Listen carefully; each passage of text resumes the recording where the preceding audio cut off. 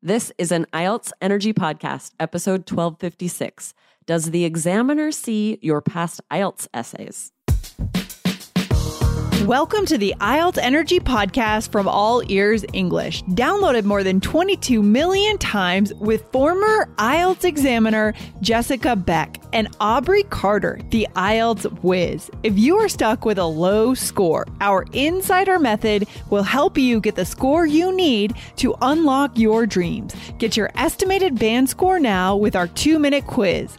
Go to allearsenglish.com/my score. Today, we dig into one IELTS student's questions about her exam and scores. Find out if IDP cares about your past exam scores, and also find out what to do if you lose track on speaking. Get some great insider advice today. When you need mealtime inspiration, it's worth shopping Kroger, where you'll find over 30,000 mouth-watering choices that excite your inner foodie. And no matter what tasty choice you make, you'll enjoy our everyday low prices, plus extra ways to save, like digital coupons worth over $600 each week. You can also save up to $1 off per gallon at the pump with fuel points. More savings and more inspiring flavors make shopping Kroger worth it every time. Kroger, fresh for everyone. Fuel restrictions apply. Hey, Aubrey, what's up? What's happening? Not too much going on over here. I just got back from volleyball not long ago. Just had time to squeeze in a shower. Lucky you guys. Nice. I like that. What if it were like an all immersive experience watching us on YouTube? You could like smell and hear. No, they can already hear. You could smell. Imagine if you could hear us. Imagine. But smell would be an addition. These mics do a really good job of just focusing on our voices, because I can also hear like crazy sounds outside. I can hear my dogs in their kennels chewing on their bones, and you guys can't hear that. You know? Luckily. Wind is howling outside my window right now. Good which vocab. Is rare for here, but it's like I can hear it. Yeah, that is good vocab. And luckily the mic isn't picking it up because it's really loud. 2 bonus vocab phrases in there. One was squeeze in. So when you're talking about being able to do something you almost don't have time for, like you took just a real fast amount of time to do something quickly. Like I try to squeeze in a gym session even when I'm busy. And sometimes that means just going for like 20 minutes, which isn't very long, but I squeeze it in because it's important. And then the second vocab phrase to describe loud wind. Howling wind. That's pretty vocab. Really good. The squeeze in is going to be so useful on speaking part 1. I can imagine. Any question you're asked, you could talk about how you have to squeeze in whatever it is they're asking about if you're busy. Sure. Squeezing in grocery shopping. You could use it for like every part 1 question. Yeah. Okay. But we are really in love with writing this week because we're talking about writing again. We got some amazing emails from a student, a 3-Keys student, who asked about sort of some insider writing scoring questions. And then she also gave us a description of what happened to her on her exam. On her speaking test. So there's a lot of great information coming at you guys today. Okay, so let's get to it without further ado. Aubrey, can you read that first email that our student sent? Yes, this is from Judy Ann. Hello, shout out Judy Ann. So she took our 3-Keys course in 2019 and then wrote the IELTS exam in October 2019. She says, I remember that for the writing part, I used the 3-Keys program's sentence structure for my essay. I was wondering, now that I have to take IELTS again, since IELTS is only valid for 2 years, can I still use the same paragraph structure and sentences, or will this hurt my score? Does IELTS look at my past exam answers for my upcoming test? The reason I ask is because when I booked a test scheduled for IDP, it asked me when my last IELTS exam was. That is such a good question. I totally understand this paranoid response to this question, right? Because just to summarize the quick answer, no, they don't look at your past exams. But Why do you think they ask that anyway? Why does IDP or British Council, wherever you're taking your test, when you register, why do they ask you when you took your last IELTS exam? The only thing I can think of is I wonder if it makes their data entry processing easier. Like if they can plug in your name and pull up past information that will just like populate. That's possible that for their computer program that facilitates that for them, because we know they're not going back and finding old exams and looking at them. And also think about like who does what for the IELTS test. So the person that is looking at your registration information and putting you in the system, that's an admin person. That's not an examiner.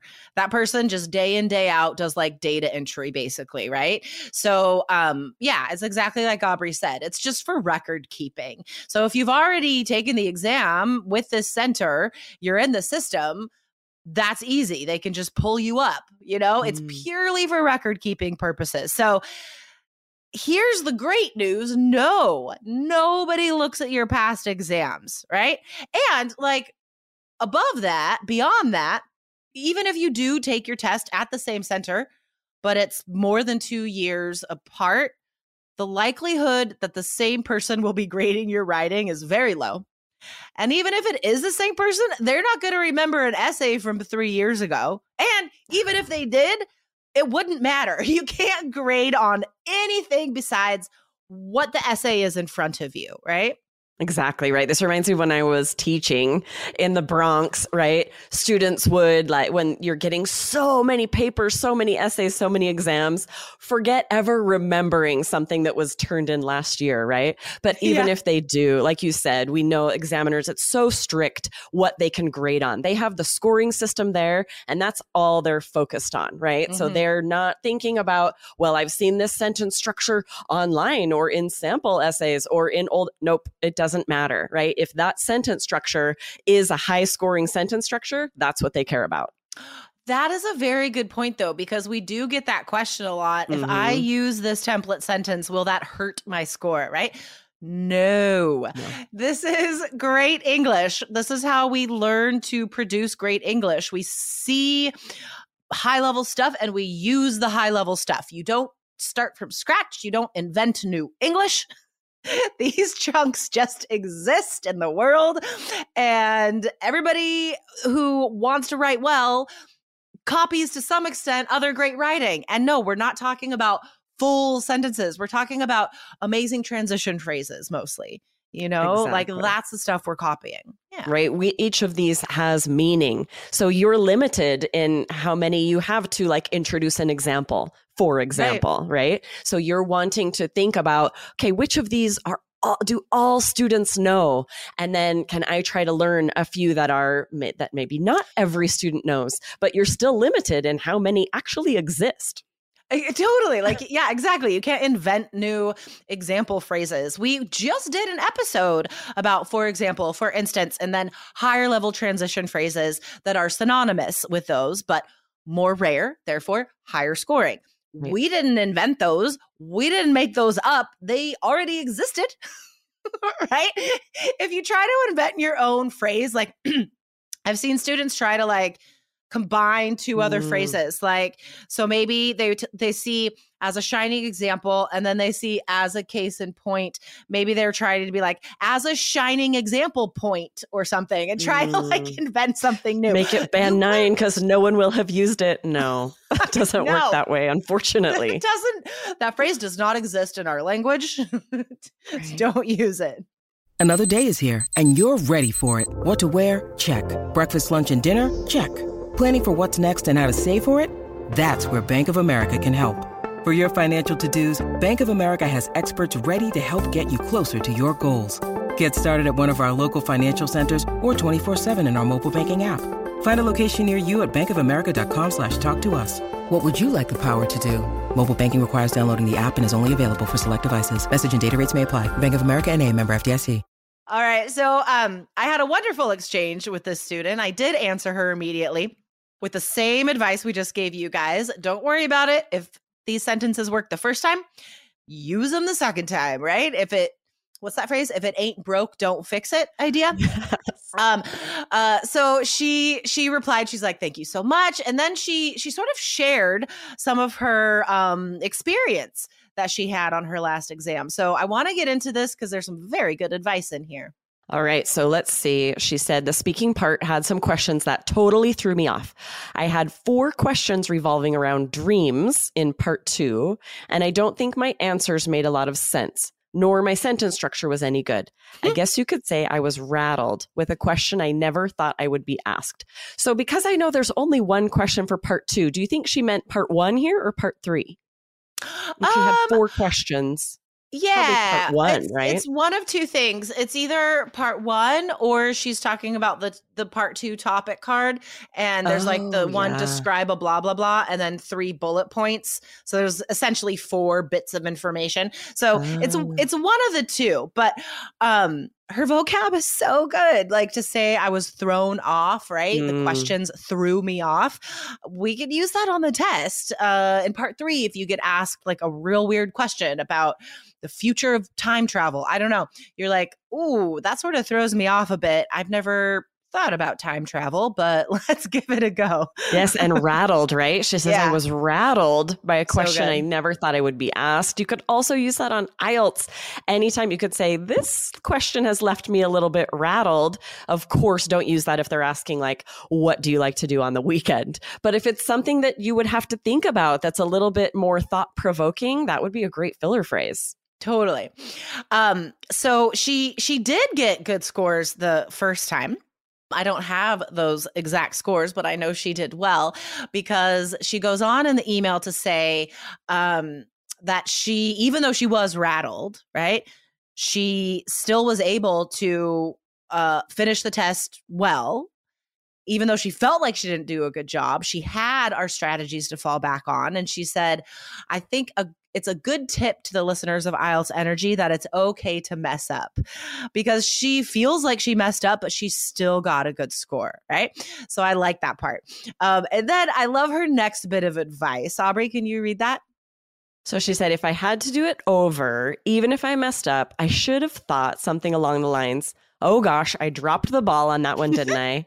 I guess this is more nerve-wracking than I thought, that I suddenly lost track of what I'm going to say.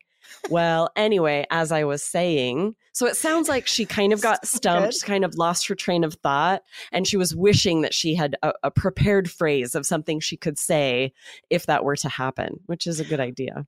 These guys, you should just write all of those words down. They're so good. Like if you feel like you messed up, went off track, talked about the wrong thing, whatever.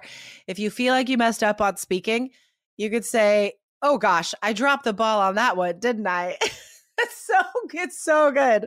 It's so true. She has such great advice here to make it clear that if you make one mistake or you lose your train of thought on IELTS, it's not like, well, it's all over, give up and just be like, I'll show myself to the door. No, you still have lots of... What if she full on got up in the middle of the speaking test and was like, I'm out. This is not working for me. We'll try again next year. No, right? No, that's not the men. Instead, realize you absolutely can make a mistake or to lose your train of thought and still get to good scores. Sure. There are all these other questions. You have something native and natural like that to say like, wow, dropped the ball on that one. That left me a little bit rattled. And you still can have all this great vocab, all these great sentence structures with all your other questions and still get a good score. Yeah, I love it.